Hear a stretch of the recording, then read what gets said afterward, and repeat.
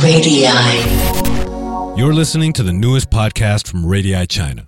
Here we're going to talk to guests of different backgrounds from various industries, each with their own story, in the hope of challenging some of our own perspectives by hearing things from another angle. I'm Wes Chen, and you're listening to China from All Angles.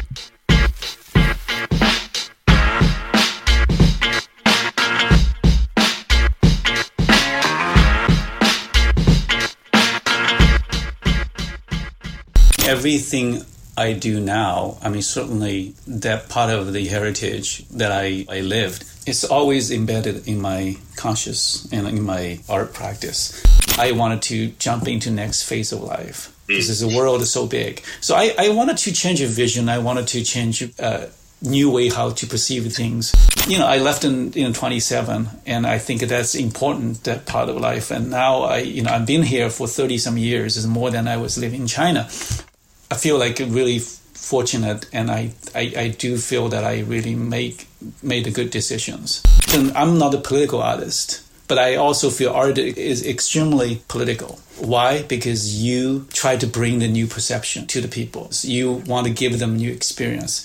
The art is always reflecting your realities and your environment and your past, your present. And I think it's a very powerful tool to engage in the people. China from All Angles is brought to you by East West Bank, the premier financial bridge between the U.S. and China. East West Bank offers unparalleled services for individuals and companies who build connections between the two countries. East West Bank, bridging cultures, bridging opportunities, bridging dreams. For more info, visit eastwestbank.com. Member FDIC and equal housing lender.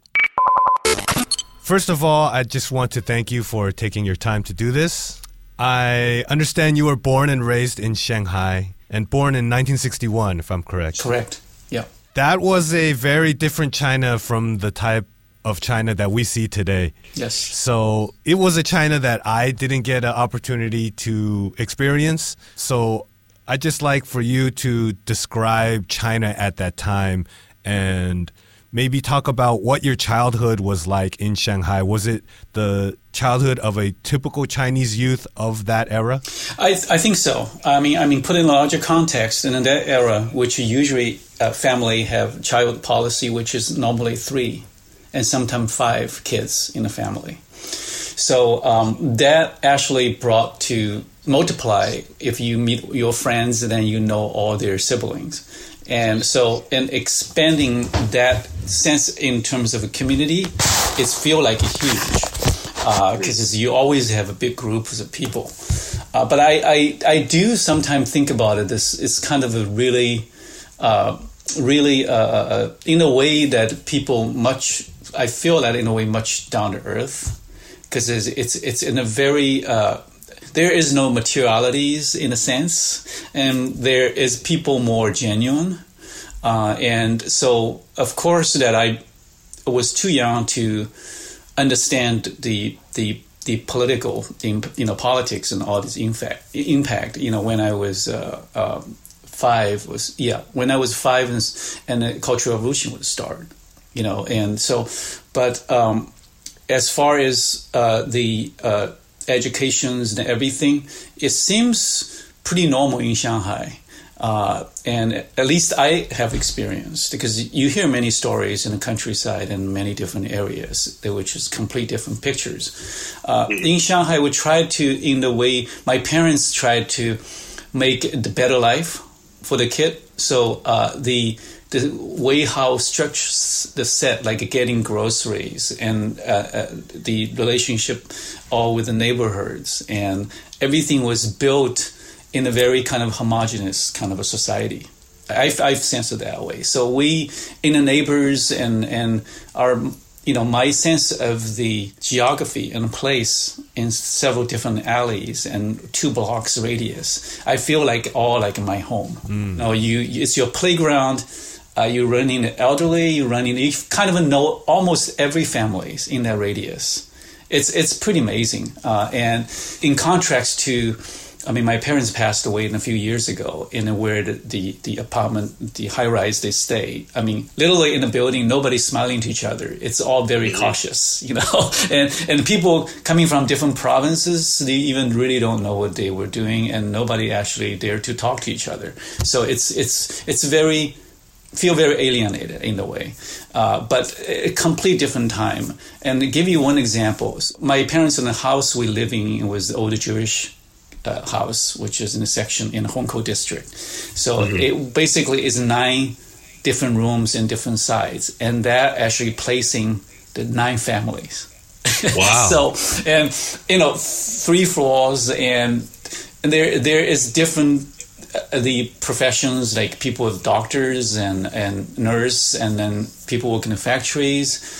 My parents, my father works in the companies, the medical supply company, and he had incredible memories. Of course, that time was no computer. He knows all the data and numbers, and he's brilliant in the mathematics, and so he's doing all the management and all for the companies, which is the medical supply for entire Shanghai hospitals, and my mother is working in the garment factories for the quality controls. But they all came to Shanghai from Ningbo, and my mother from Hangzhou in the teenage, and then sort of start a life in Shanghai. So 9 families. It's a pretty amazing. I remember, summer we all grab our chairs and sit on the sidewalk, so there's no air condition, sidewalk. Right. We all the chatting during the days. What's happening during the day, and then we all eating watermelons all together. It's amazing. It's how sort of part of now you see it's from centuries kind of lifestyle was still retained, still was carried, and on the other hand, anything little new things like different kind of like things from Guangzhou, Canton, it's considered very exotic. It feels like from... Even though it's not very far away. Yeah, it's not, you feel like from Southeast Asia. You feel like tropical, but dialogue's very different, looks different. If you're in the Dongbei, in the entire northern China. And it feel like geographically, it feel like so distant. It's completely different today. So its whole sense of time and space is very different. So I would say 60s, it's very much in the structures what has been sort of flowed and carried throughout the history. It's literally the same models. So 60s could have been very similar to the 20s even. 20s, even 18th century, 17th centuries. It's very much in that kind of models. And on the city urban landscape, it's the same. There's no development. It was always the same. And it has this kind of mixtures and smells, and it's Shanghai is always kind of robust, a lot of traffic and people. Yeah, I feel I have a great time my childhood memories. And there is a fear when during the Cultural Revolution from 66 and to 76, and sometimes my father he is appointed as a journalist, writes for the Wenhui Bao. The Shanghai main official newspapers. There's the Guangming Erbao, Wenhui Bao. There's the 2 newspapers. And so he has to write self-criticism. They were sending him to Chongbin Dao, Fengyi, like Songjiang. Those consider a day trip, like at least one day, take a, long distance bus, kind of go through the rice field. And it's I feel like now it's like I have go to Jiangxi, this far, in that distance. So I usually go for a week in the, it's called education camp. And so every intellectual has to go through an education camp. So, and sort of, it has to be kind of washed in a way. And so he's under pressure, I can tell later, I remember he smoked crazy in a room, and overnight didn't go sleep, have to write, all the things. And my mother has to wrap, a lot of old porcelain Buddhist, all the statues, and, hiding somewhere just in case to cover. And so there is, in their generation, there's certain intention and fear. But for me, it was just too young to kind of know. I mean, I remember in the street there's all the parade, and then also there's a lot of these Red Guards was putting all these people on the big trucks and putting the, what do you call these, the high, the Nazi did the same thing, like all the high hats, like criminalizing the people, right? Right.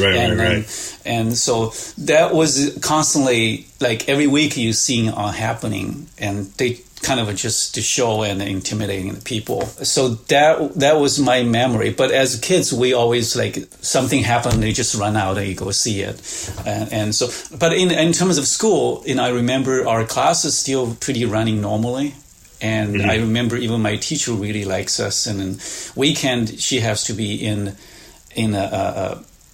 still has to be in school work and then by herself. And then she would have a few kids, her favorite kids. And I go and I just be play in a classroom or in her office. And so sort of like, she was doing her work. And so it was very organic. And, there's no campus, and our it's all in the alley, Shanghai alley. This is like each apartment building, you go, step goes like spiral, step goes up in the room. There's one class here, one class there. And we during the break, we play in the alleys. It was just amazing. And you walk out, there is a, herb shop and, all different kind of shops. It's just like integrated. Totally, integrated into that kind of net of livelihood in people's life. It's very real.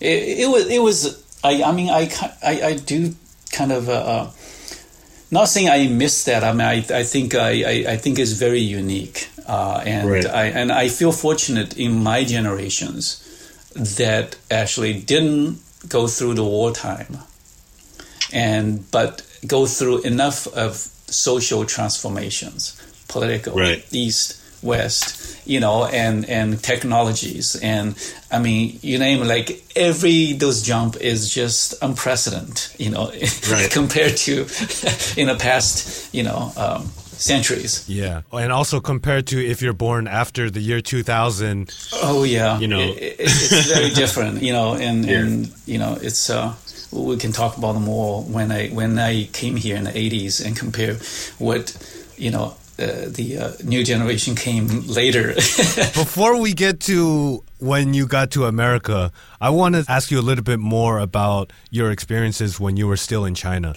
So in Shanghai, you were a very young child, so there's probably a lot that you didn't understand at the time, like you mentioned. Yeah. But by the time you were a university student, you ended up going to the China Academy of Arts in Hangzhou. Right. Which, like you mentioned, your mother is from there. Right. Yeah. And also, it is actually the most influential university for fine arts in China. It has like very long history, right? And also, that time would be now like the 1980s. Which is a very interesting era for China as well, when a lot of Western culture and art and philosophy started making its way into China. So I was wondering, how did this affect you as an art student? And after you graduated, you became a teacher at the China Academy of Arts. I mean, how did this affect you both as a student and as a teacher? Oh, it tremendously. I think is, I mean, everything I do now, I mean, certainly that part of the heritage that I lived, it's always embedded in my conscious and in my, art practice. And maybe not directly, but what you mentioned is that how I actually start into the art. And so, part of reason that is when I was early teenage, the education system was, and that was the 70s, early 70s, it's starting deteriorating. And actually 60s, when I was in elementary school, it doesn't feel that way. And so in the early 70s is kind of is starting, but it was in a very short period. But the parents normally worry about their kids, like spending too much time on the street, and then make the friends that is, you have a wrong friends and they connect to wrong people. So I was kind of interested, because it's just my friends all interested into this little called 连环画, which is almost like the drawing of storybook, but it's all did by illustrations and a story, like a comic book. Yeah, like comic book, and versions. And some are done by very, very well-known artists. Amazingly, like He Youze and Gu Bingxing, those two figures is like one of the master, the top in the Shanghai, those comic books painters drawing. Their drawing just incredible, and so I was always copying that drawings, and you get a very good compliment. I mean, people were saying great, and you get really excited. And, then after a while, I don't feel I kind of wanted to do anymore. And then my father really disciplined me. So I actually was doing that to please my fathers. And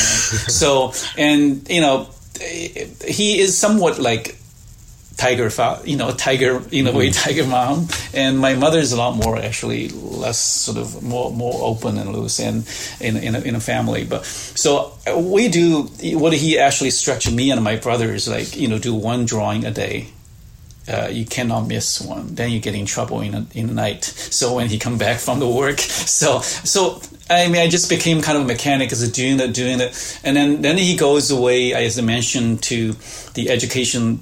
The camp, and for 3 weeks we have to write the calligraphy every day, and practice. And sometimes you really get into it, actually. So even being forced, and then you sort of like build your interest in it, and then you get more involved in the neighborhood, because the neighborhood is always on the alley. Front entrance always a big blackboard. And there's all the propagandas and all the local, what's going on. So you do once a week. So I've been sort of pulled into doing the murals and illustrations, with the charcoals, and then a lot of people were standing there watching, and then my father came like very proud, like telling them, "Oh, this is my," So you feel like, "Oh, I'm an artist," But it's actually very good energies, because it's just. You need encouragement. And I guess I started doing pretty good. Then my mother had friends that her husband is artist, actually was the real artist from Shanghai Art School in the 50, 60. And so, and they end up, they introduce, me to him, and then he becomes my private teacher. And then two family became very good friends.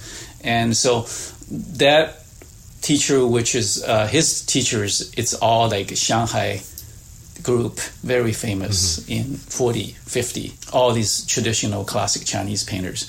So that's how I actually got into the Chinese painting media, because at the time everybody in our age, which is going to watercolors, or most of watercolors, and because oil painting is a bit more expensive, right? But then all into the oil paintings, a lot of Russian realism styles, and it wasn't accessible to the Western art. So pretty much we can get the second generation from the older teachers. At the time was their youth. They were in Paris. They were in, UK, different places. So their work is kind of somewhat influenced by the Western art. But mostly we had is Russian sort of realism. So that's how it got me into. And then he is really educators. He's really good educators. Knowing different levels, introduced the media, taking me to the museum. So in my first exposure to what is Chinese painting media, like, Xuan papers and brush, what kind of brush and for what kind of a sort of category of drawings, and what the real classic drawings and what is the meaning in it. And so it gradually, and he actually had me starting practice in that programs. And sometimes he saved a lot of good pieces from his teacher, so I can directly copy that work. But to the point, and he felt that he needs to push me into the real art school, preschool's kind of education in art school. So he introduced me to the Shanghai Meizhuan, which is Shanghai Art Academy teachers, which was his classmate, right? And those are the one.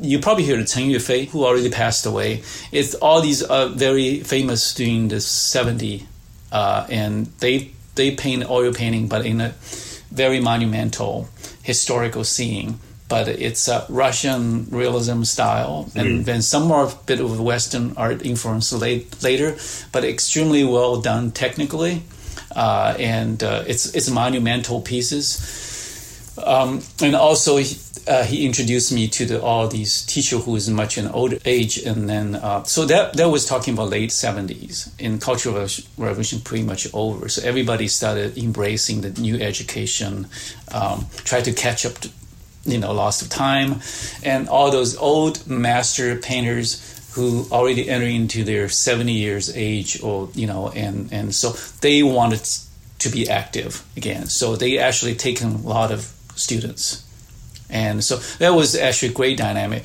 At the insane today, you ask people like, "Can I have one of your painting?" And at the time, like, sure, they do.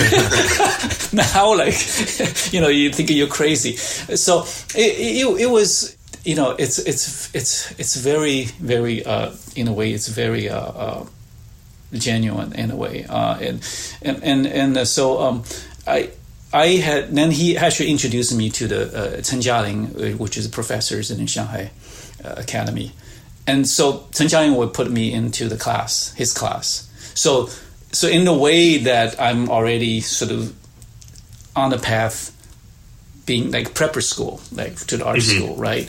So when the national exam, that I took 2 school tests, one the Shanghai Academy and one is at the time called Zhejiang Academy, which is today's China Academy.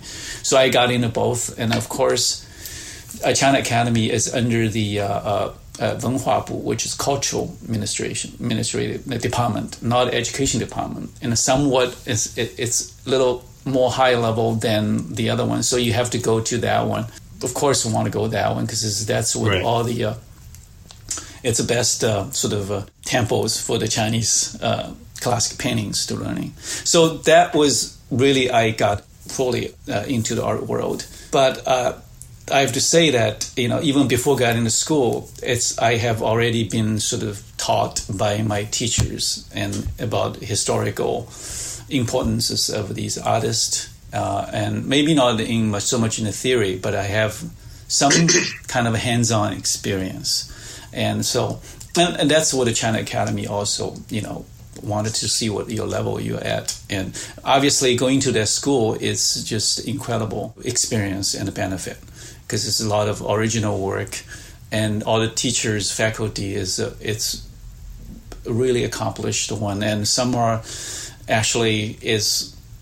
For example, if you give the name like, he's a Cézanne's best students, he's a Monet's students. So at the time they were 80, but they are very healthy. So they do a lot of demos in our class, and you go their house, and then they just casually, give you a lesson, but talking about the life and arts, and it's just it's so rich in the school and the environment, and and we were first 2 years. Of course, it was very Chinese education system in the academy is very rigid, and programs are very designed and strict too. And you're not allowed to try something else, and you will carry on. First 2 years, what you have to do this, you have to read a poem, you have to practice calligraphy. It's all sort of the combination of this entire disciplines that you need to go through. And then third year, you can actually be a bit more experimental. And the fourth year is orbiting the center for the graduation show. And so, but the one thing also was very good, I think is great. I mean, the idea sounds kind of very much sort of in the government's sort of set in a political meaning, like you have to learn from the people. So meaning, factory farmers. So, and because of that idea, actually you have whole year, and then you have to devote your 1 month time to go to the someplace not in the school, and to do drawing, and to living there, and to experience the geographies and cultural and local customs. And that actually is very good because, and also you became very resourceful, very independent. So basically, like a field trip, but that field trip not 1 day field trip, it's a 1 month field trip. I mean, it's first year you go to the nearby, like we go to Shaoxing, from Hangzhou or Ningbo in countryside, and you learn all the canals and all this community, how they live in the tradition, and then you associate it with old operas and historical figures. So it's great way to perceive that the distance of the time and memories, characters, and then of course all these are great foundation for in a way to your art sort of understanding or practice. So and second year, third year is further out, and then my last year was in Tibet. I choose to go to Tibet. We went to Dunhuang, and afterwards I want to go to Tibet. So basically spending 4 months in Tibet and Qinghai and Xizang, it was an incredible experience. So that's why I didn't really miss any good stuff. So and in a way, so kind of very fortunate. And then we kind of go through all the really kind of formal educations and classic paintings, and so. Our department have incredible collections from anywhere the 15th centuries to the 19th centuries, masterpieces. Right behind the glass case, you can just look directly, setting table in the front, study it, learn it, and every important figures, now they're passed away. They all came to our school, my class, do demos, talk about the work, and see hands-on their experience. And those are very profound in terms of learning Chinese tradition and the idea behind that. And then, of course, at the time we would be very much, in some senses, very technical. But as you evolve and you start learn how actually artist thinks, why is important, what ideas behind, how does it connect to the philosophies, how they connect to literatures, all these things, and became look at the whole as a whole. And then you kind of understand where this is coming from. And so by the time, and when I teach and in a school, I was asked to do the fine drawing type of called Gongbi. But my only interest is actually xie, which is very much expressive. It's not detailed, fine kind of lines of type. 写意 meaning write the meaning. So it doesn't matter how you do it. It's just almost like an abstract idea and became abstract realities. But I have to teach Gongbi, so that's sort of my bread and butter in a way. But also it's kind of interesting because I was young and then always putting in to the more experimental kind of categories. So because the older teacher would teach something very rigid, and I would take students to countryside or teaching the class in the certain courses. If you've been long enough, I was only taught for 4 years, and so if I've been now, my students now is the head of the department. Right, and design entire programs, but that's what I wasn't. I maybe I jumped too far. I'm sure your question's coming. This is to the point that I moved to the West, so I moved to here. Right. Well, when we talk about that era of the 80s. Because I have friends who grew up in that era. That's closer to my age group, and I wasn't here at the time, but they grew up in that time, and I always get the feeling that that's when the influx of rock and roll music, Western pop culture, McDonald's, like these type of things started, coming to China. Yeah. And it seems to me that it had almost no influence on... Our one is better. Our one is before all this commerce came in. Right. Our one, because I think we're in the ivory tower. So, and on a social level in Hangzhou, other than we go to see the movie, and rest we will go to coffee bar. And to that time, there is some underground bars which we are really interested because we know all our friends. Other than bar, that we would be at the time was only few 5-star hotel, and they have a drink and they have pizza. All these you feel like in different lifestyle. We were sometimes hang out there, but mostly Hangzhou is very sort of original. And I haven't really get much of big influences. I mean, the massive influences from all the commercial, franchise places and all these outlets and places. And our school has a amazing program which is connected to the outside world. So the foreign students came from Germany, Iceland, and from France, from Japan, from Cyprus, from Greece. Everywhere, right? And of course, the San Francisco Art Institute, later I went with whole groups always coming here in Minnesota.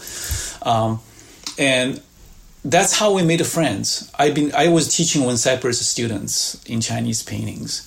And, he would introduce me all the Turkish coffees and all things like we never had before. And of course, German friends, I'm still in very close friends. He's artist connected to these days. And he is very important. At the time, actually witnessed whole and involved whole 80s movement, and until literally now. And so we up to this days we still keep a very close contact. And so he's the one, and then some other artists who brought the Western artists sort of the information, update all these informations every time came back. And so we have a lot of discussion, and certainly, I mean, we starting hear the name, we see the work, even though it's on the book and catalogs and printing. Right. But 80, it's already entire synergies around.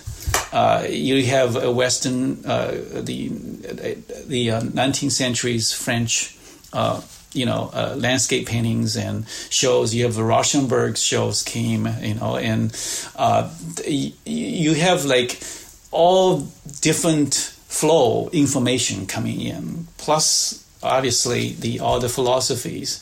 A lot of books translated in the 50s, and there was forbidden and in the 60s and the 70s, and then all restarting, re-editing, reprinted, and all these scholars. As I mentioned earlier, so they were into the like late 60s and 70s age. Now they became active again, right? So we have enormous kind of resources. That's what actually created an entire powerhouse for our generation. Wants to studying, the world is much larger, and there's a way to think totally differently. So that's one start to break the rule. And so, our department, several of us, as we do studying.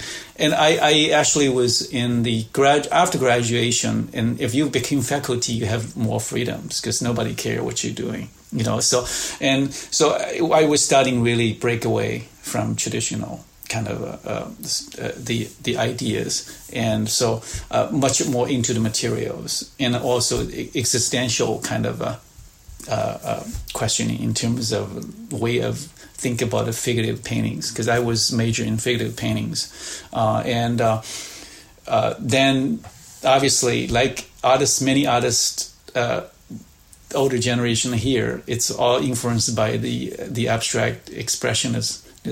Certainly, we were there. Was also started seeing the work. To me, it's very important year in terms of you internally. You started really have strong desire to break the norm and then embrace the new things. And so that was 80. I think is you see the fruit in 90s.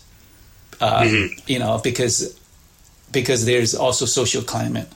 And everything builds up, and then that's really erupt in the 90s. It's most fruitful, and 80s they already show the very important period, but it's sort of building up, and so I think and I do actually was in 88. I'm beginning to really starting surface, and then I left, came to California.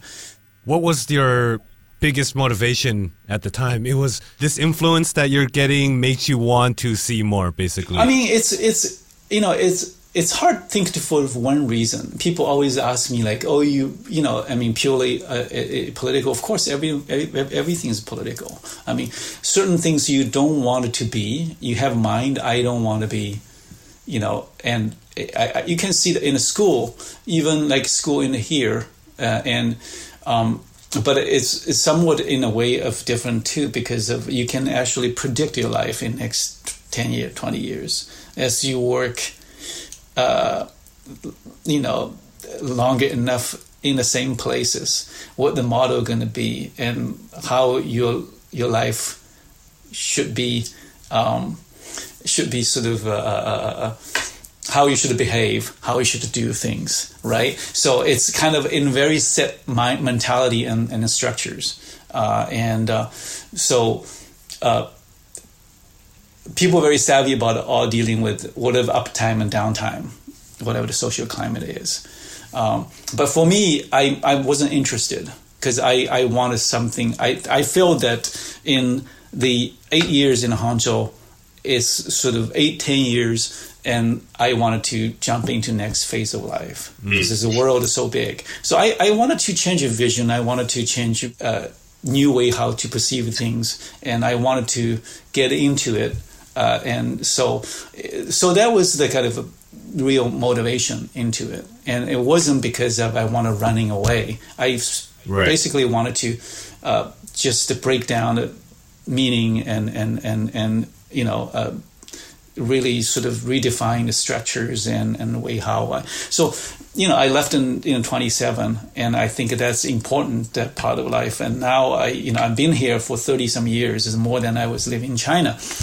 I feel like really fortunate, and I do feel that I really made the good decisions in a way. So okay, so a few questions about going to America. First, do you recall your first impressions of America when you arrived?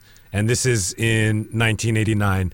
Just to give the listeners a little bit of reference. Yeah. Was it similar or different from what you imagined it to be? No, struggling in a way that. I don't speak any English, maybe a few words. Okay, and we studied Japanese when I was in school because all the publication, all the research material was at the time Japan did a very thorough research. All the library things in the Japanese. So, and no, I came here. I said struggling because you don't know anyone, and everything's very different, and you don't speak same language, priority to me is learn English because I want to be able to communicate, right? And so I was in the Academy of Art College in the first year, basically is get a student's visa. I was in a graduate program, but I wasn't interested to do art because that wasn't sort of the program that I wanted. So and they know that because you don't speak much English. So then there is also English class. You take in the first semester. So that's what I did. And so it wasn't taking that. It was actually a nice break because I wanted to really get familiar with everything on a new world in a way. Right. And and I moved after first semester. I kind of had to feel like the tuition is very high, and I moved to LA because I stayed with my brother and sister-in-law. Because they have a space, and I feel somewhat I can save more monies, and so I was in LA. So I was. You can take one semester off, and so I was working at a sandwich shops, and then they have a backyard and a space, and I doing small paintings and visiting the local galleries and on those. But there is one thing that I know the artist in San Francisco while I was in the China Academy. So we kind of became know each other and friends. So before I moved to LA, I always was hang out with them because I figured I don't want to hang out with the Chinese for a reason because then we speak Chinese again, right? So I want to have people only speak English. So that forced me. I have a whole dictionary in my pocket. Every time I try to figure the words, I will bring that out. And so, So they were introduced me, to the people. They were introduced me to the gallery in San Francisco, and I think my work is already pretty mature in terms of paintings and all those. I can see the people reactions, and so that part I missed, which is I also running into some people who interested just in the street running to somebody. And then became knowing each other's. And then they see you artist and they introduce their friends. Their friends is art agent, And then I met this agent, and then they said they already have a photographer, actually quite well known local, and then they wanted to working with me too. So that's kind of a randomly started happen. But they were struggling, which is the economically. So I kind of moved to LA for a little bit, and then. I had a show they produced for me in my first show in San Francisco. It's called Bruce Valek Gallery in the Soma area. I mean, he's no longer there, but he's really good kind of a gallery space in a warehouse space. And then, so that was my first San Francisco show. I moved back to the LA, and for my first show in LA. At the same time, as I mentioned to you, I had connections with the San Francisco Art Institute because they came to my school. I was faculty, and then dean of the school, and all these students came. They visiting each one of us our studio, and we had sort of through the translator we would go to the coffee place and the bars, and and they already know me. And so at the time I heard the San Francisco Art Institute had first established international fellowship. So I immediately went because I don't want to stay in the academy because that's our institute I wanted to go. So I went, and then they see the portfolios and everything, so that they made a recommendation, and then I was the first one got admitted into the fellowship. So that is starting sort of bring me back into the sort of art world in San Francisco. So I'm kind of feel like anchored now, and I started meeting all my friends, and after we postgraduates, we all worked together, very active in California. And then I made a connection to China, so we were all traveling to China, find the sponsors, and do all these shows, and so that was sort of starting that momentum. And I wasn't wanted to do paintings. I was interested in contemporary art, and it wasn't meaning is that paintings not has to do with it. It's just I want to give a pause, and because I came to my intention, my art in China was break traditional formulas and try to create a new vocabularies, and so and tap into the media. And not only the literature meanings, but not in more symbolic meanings, but more direct as media itself, how it actually can be presented in a way. And so, but then came here, I kind of lost the counterpart, like right. I wasn't go after the Chinese traditional paintings. So, but at the same time, I want to get into this whole mind and the new way of thinking. So I was in the performance video department, and it wasn't direct hands-on painting, but more on the conceptual level in terms of working towards the object and image making and all this practice. You said that you can see your life or the next 10, 20 years ahead of you at that time. And now you've been in California for the past 30 years, as you mentioned. Was it your plan to work, live, study in the U.S. for this long? It's unclear. And when I came, I don't really have a plan because I learned. I think life's that way. You never really know what end up leads to. But what you know is you facilitate yourself, and you've been always nurture yourself to be motivated, right? So that will bring you into the certain level of enthusiasm and certain level of dedication, and so that will actually tell you where you should head to. So I always feel this is something that I actually feel, if only anything that I really strongly connected to. As I mentioned to you, when at the Zheng Academy, every year we go to different place. We never make a plan.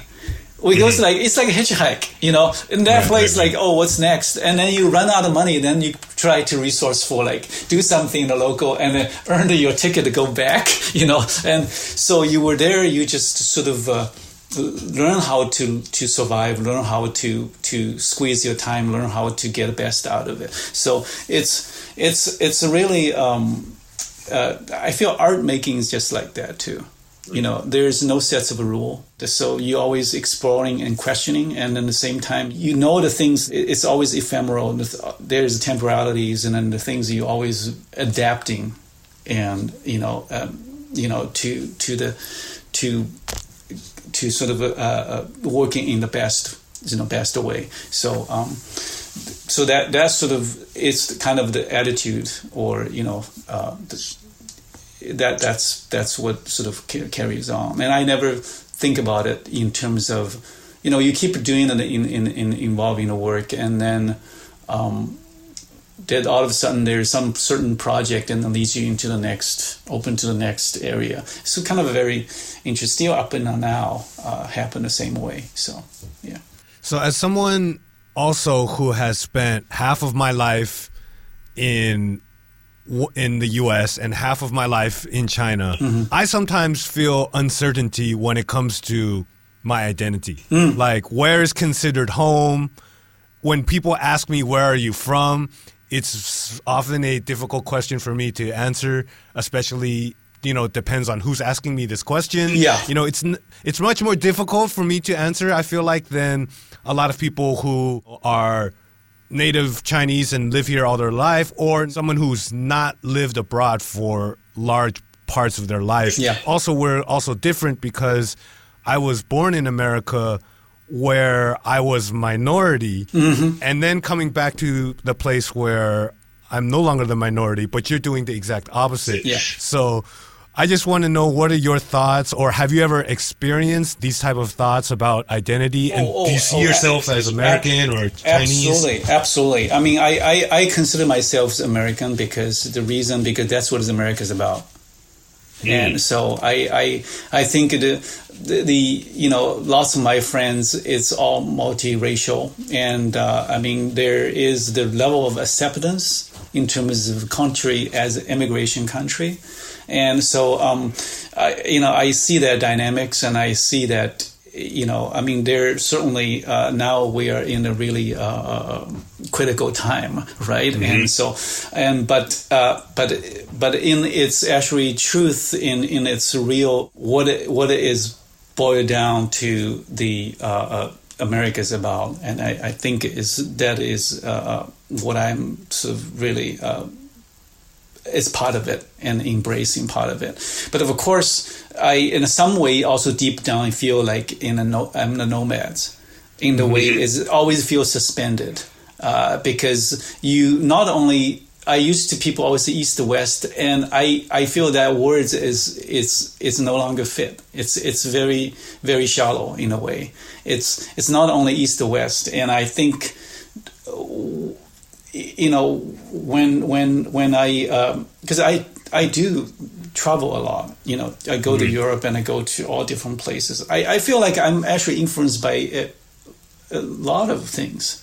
Yeah, it's not black and white. There's Yeah, all different shades of gray. It's in between, multiple right? pole. It's multiple poles. You see the certain artists in French, some like in history in 20, in the 20s, turn of centuries. A lot of them are the multiple pole of influences, and you can't really identifying it what category is.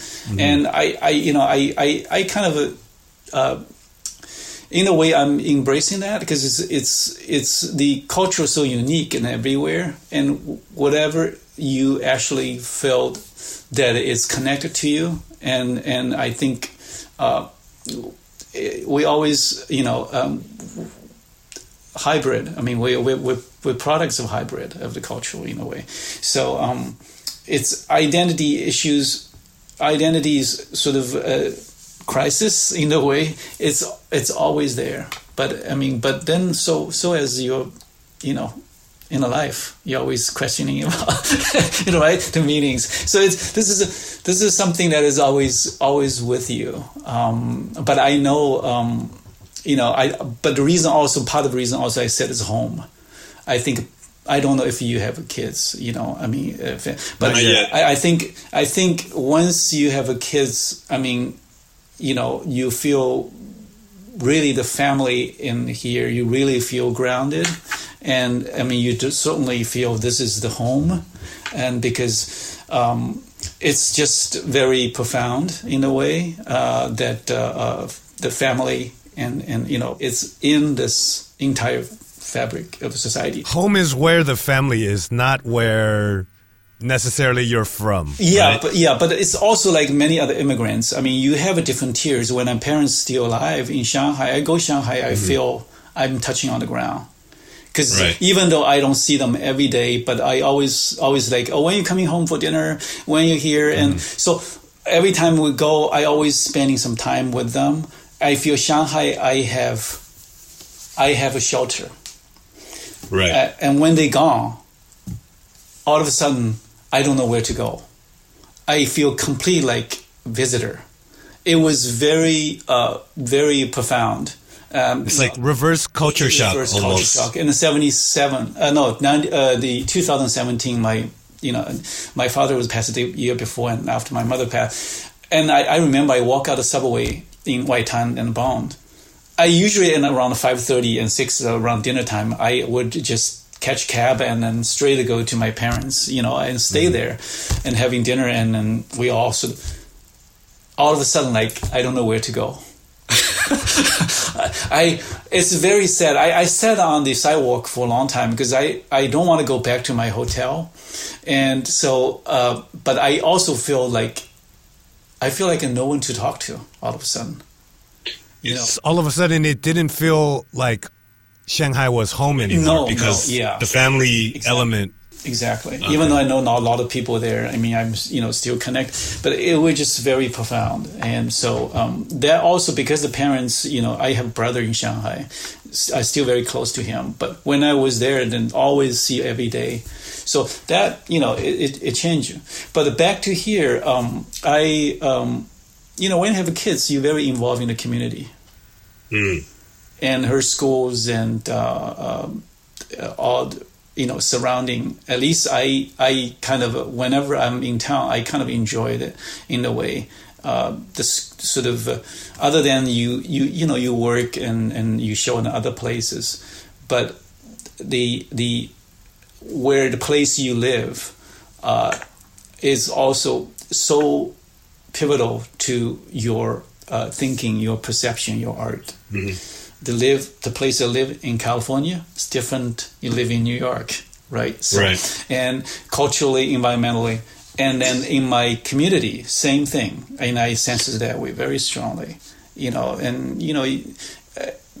People starting to know you. Oh, okay, you are. And then the school wants to have art program, and they want you coming to do the involving. And then sort of you voluntarily to do these things, but you really also feel senses is your home. It's part of your realities, and I feel like how that kind of enrich that experience. It's like in terms of people who doesn't born here, it wanted to be integrated, it wanted to be sort of assimilated into the same way, and it wanted to be deeply connected to the culture. So that's sort of unique and to me. So that's why I feel like once I had kids, it was like really in a profound kind of a change. So right. There's a lot of things that come to my mind when we talk about this subject. Some people who, when they immigrate to the U.S., they'll take on an English name. Is one of like the most fastest, easiest ways to immerse yourself or be more accepted. Yeah. And that's something that you chose not to. That is a conscious decision. Mm-hmm. Like we said, for people with similar experiences to us, we have this constant questioning or struggle, but in a way that's something that we should embrace. It's actually a good thing. Right, right, exactly. But I think it's human nature for people to to be able to label themselves, or to be I am this or I am that. And I think that's also part of the problem when we talk about, this critical time that we're in right now, when we talk about these things that are going around in the world. Is there a way that art can be a bridge, or have you seen it?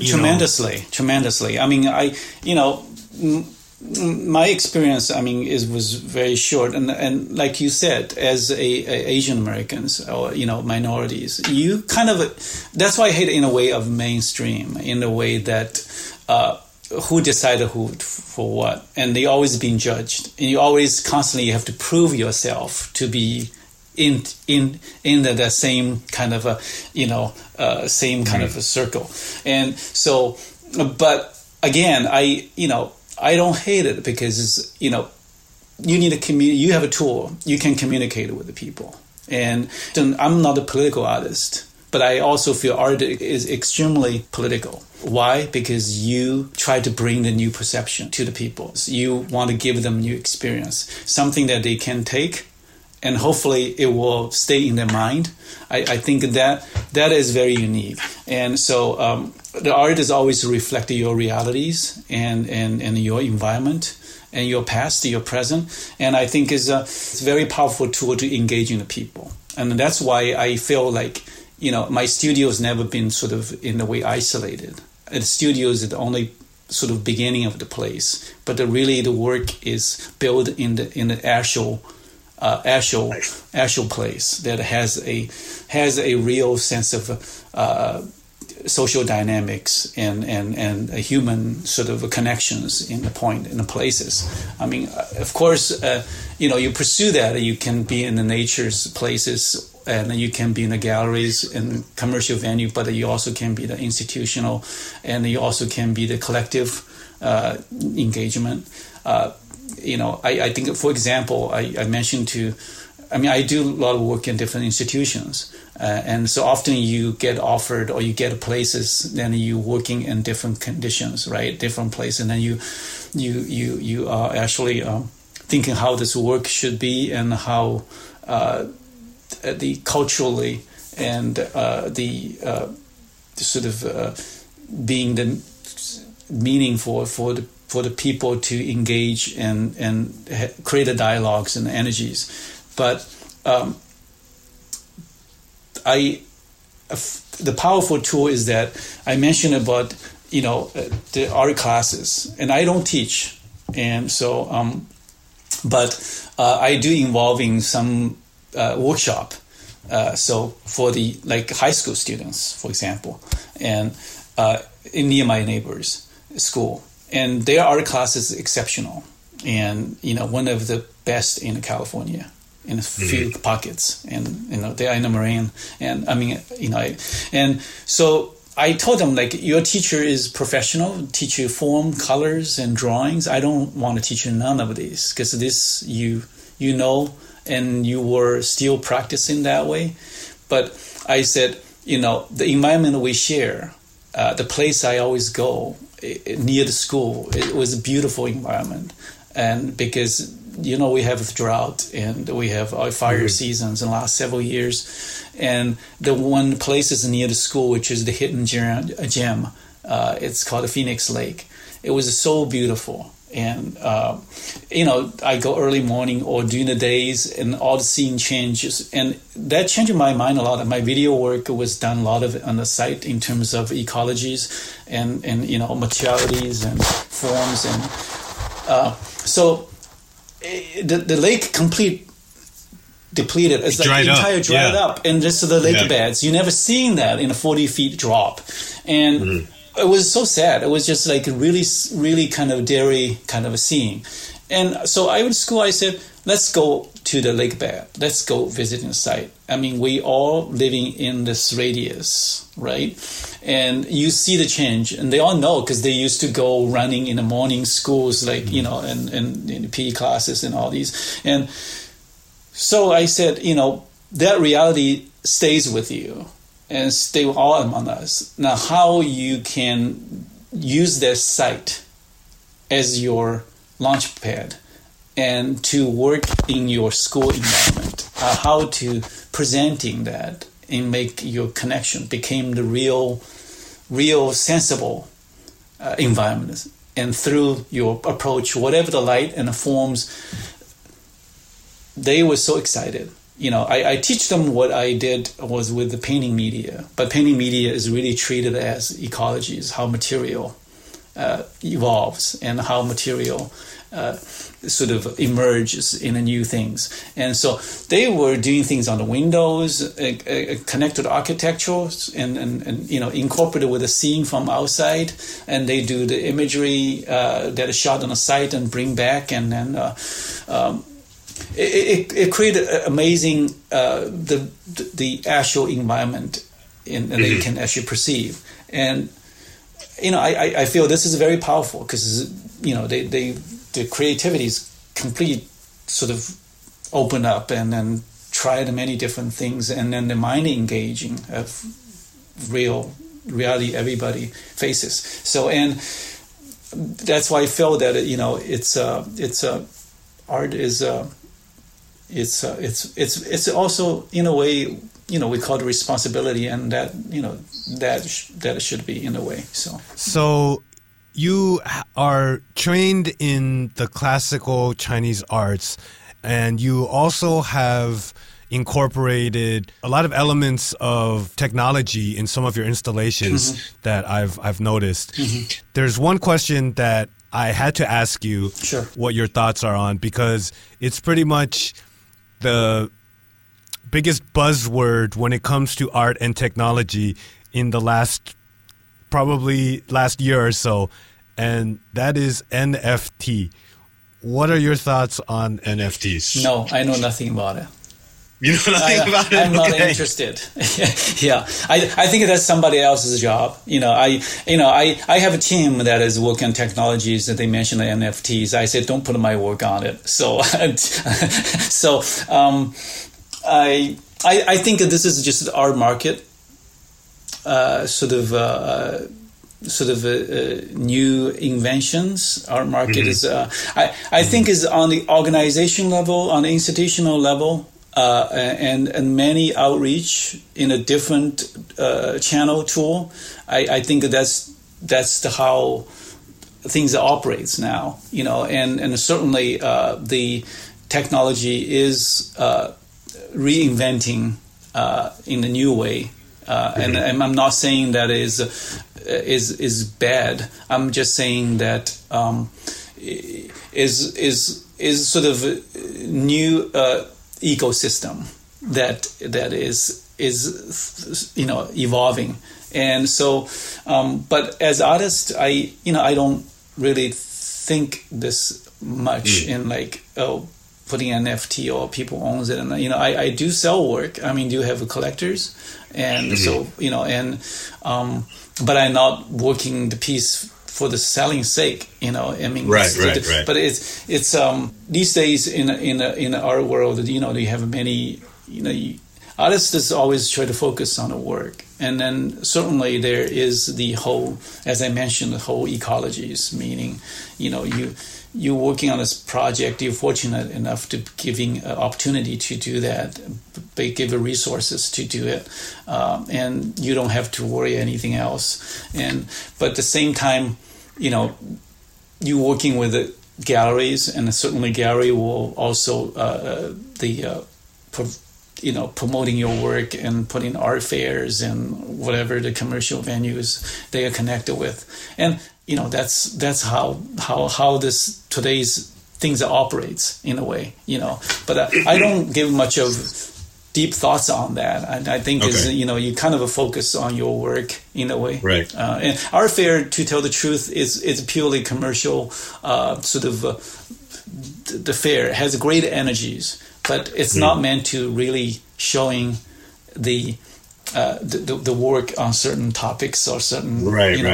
It's because it's just everything all putting together, and in the sort of cubic one of the platform build a wall, one two next to each other. So it's just different.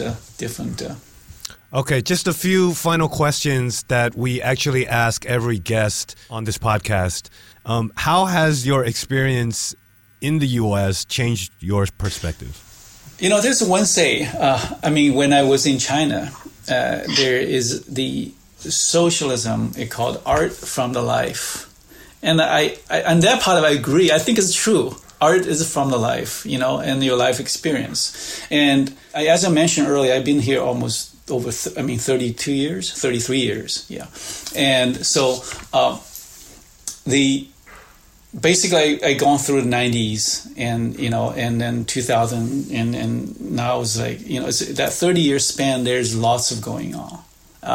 And certainly, it still is a conundrum to me that and how I process all these. But I'm living day by day in terms of I working in my social and realities in terms of what's surrounding, and I think it changes the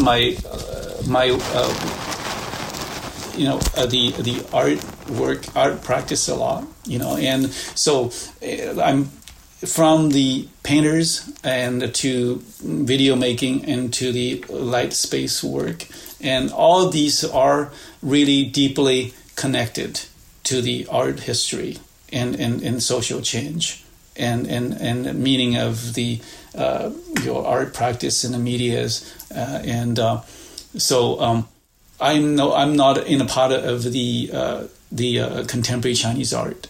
Even people sometimes view me because I'm Zheng Chongbin and Chinese name and work on the ink and on the paper, or immediately think that's in China. But actually my approach is really based on what I'm thinking about in this contemporary cultures and what I can sort of do my part in terms of it changes the perceptions and changes the role in terms of how do I create the whole synergies of this multimedia basis of work, and how can get people involved. And so it's difficult questions, but I certainly my every intention and practice work is connected to the place and the culture that I'm living in. So I'm part of that. So yeah. In your opinion, what would you say is the biggest misconception of China? On many different levels. Some are willing, some are unwilling.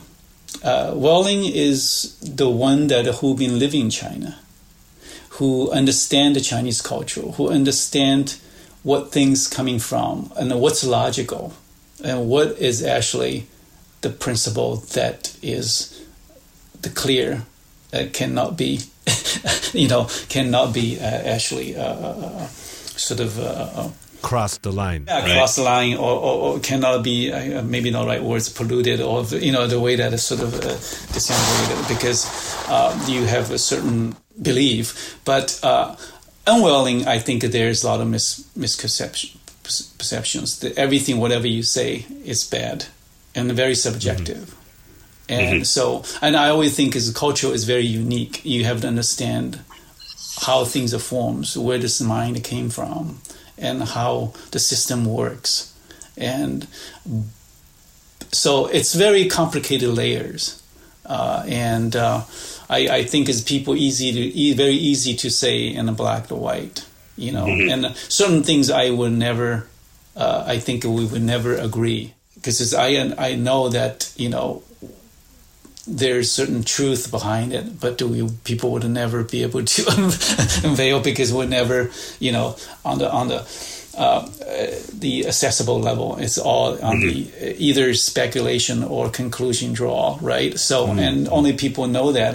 Sometimes you even don't need to bring that up, but you will know. So I think it's a lot of misconception, but a lot of also is really true, and what things are saying. But I would say in a way, pessimistic, and in a way kind of a more. It's in a way everything's more deteriorated right now. So from every aspect of that, But there's a lot of willing, a lot of change, And in genuine sense, I also feel very positive about it because you also feel like there's a lot of great people everywhere. So even though you have a lot of unpleasant sort of experience encountered, but overall, I think there is a lot of great people wanting to do things and wanting to change. I mean, it sounds like a politician, but it is really true that, a lot of people I'm running in, it's just all the ordinary, or people who are really supportive in the like my world, in our world.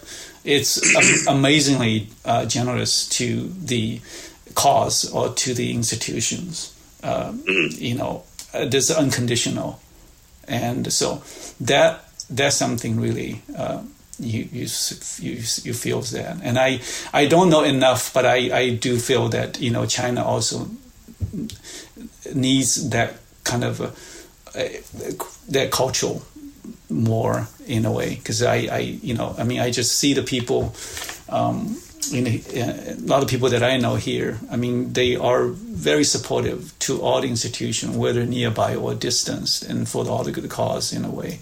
And I feel China's kind of behind on that in a way. So, yeah. Well, just want to thank you for your time. If people want to know more about you, they want to follow you, where should they go find you? Is the website the best place? Website, or I also sometimes post to work or things like on Instagram. Okay. So what is your Instagram? It's just, I think, my name, Zheng Chongbin. Okay. Same with the website, right? Yeah, same with the website, yeah. All right. We'll make sure that we put all that information in the show notes of this episode. Sure. And just want to thank you one more time. You're very welcome. For sharing with us. 谢谢 Chongbin. 不客气. Yeah. I hope we see each other when I'm in Shanghai. Thank you once again to this episode's guest, artist Zheng Chongbin. We hope you enjoyed this episode of China from All Angles. If you did, do us a favor and hit subscribe, share with a friend, or leave us a comment. And of course, if you want more content like this, head to radiichina.com. And of course, this podcast could not have been made possible without support from East West Bank, the premier financial bridge between the U.S. and China. East West Bank offers unparalleled financial services to individuals and companies who build connections between the two countries. East West Bank, bridging cultures, bridging opportunities, and bridging dreams. For more info, visit eastwestbank.com. Member FDIC and Equal Housing Lender. Radii.